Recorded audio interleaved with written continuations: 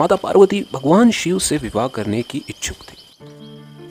सभी देवतागण भी इसी मत के थे कि पर्वत राजकन्या पार्वती का विवाह शिव से होना चाहिए। देवताओं ने कंदर्प को पार्वती की मध्य करने के लिए भेजा, लेकिन शिव ने उन्हें अपनी तीसरी आंख से भस्म कर दिया।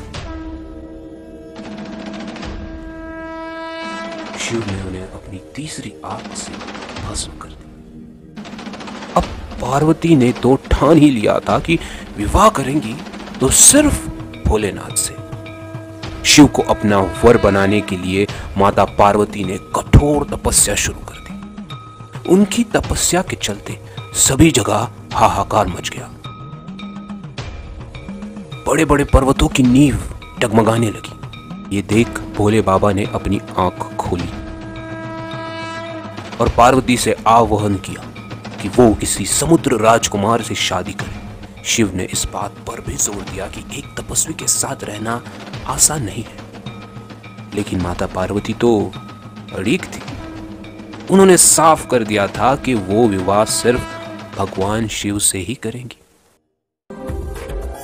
पार्वती की ये जिद देखकर भोलेनाथ पिघल गए और उनसे विवाह करने के लिए राजी हो गए। शिव को लगा कि पार्वती उन्हीं की तरह हठी है, इसलिए ये जोड़ी अच्छी बनेगी। अब शादी की तैयारी जोरों शोरों से शुरू हो गई, लेकिन समस्या ये थी कि भगवान शिव एक तपस्वी थे और उनके परिवार में कोई सदस्य नहीं था।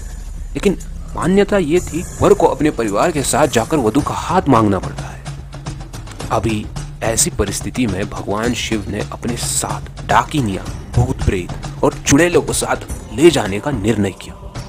तपस्वी होने के चलते शिव इस बात से अवगत नहीं थे कि विवाह के लिए किस प्रकार से तैयार हुआ जाता है। तो उनके डाकिनियों और चुड़ैलों ने उनको भस्म से सजा दिया और हड्डियों की माला पहना दी। जब ये अनोखी बारात पार्वती के द्वार पहुंची, सभी देवता हैरान रह गए। वहां खड़ी महिलाएं भी डर गई और डर कर भागने लगी।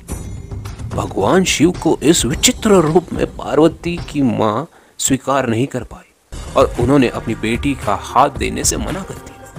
स्थितियां बिगड़ती देख पार्वती ने शिव से प्रार्थना की कि वो उनके रीति रिवाजों के मुताबिक तैयार होकर आए।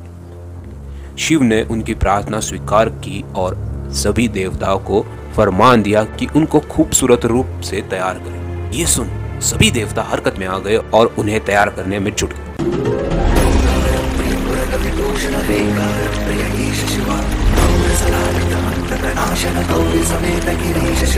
भगवान शिव को दैवीय जल से नहलाया और रेशम के फूलों से सजाया। थोड़ी ही देर में भोलेनाथ कंदर्प से भी ज्यादा सुंदर और उनका गोरापन तो चांद की रोशनी को भी मात दे रहा था। जब भगवान इस दिव्य रूप में पहुंचे, पार्वती की मां ने उन्हें तुरंत स्वीकार कर लिया और ब्रह्मा जी की उपस्थिति में विवाह समारोह शुरू हो गया।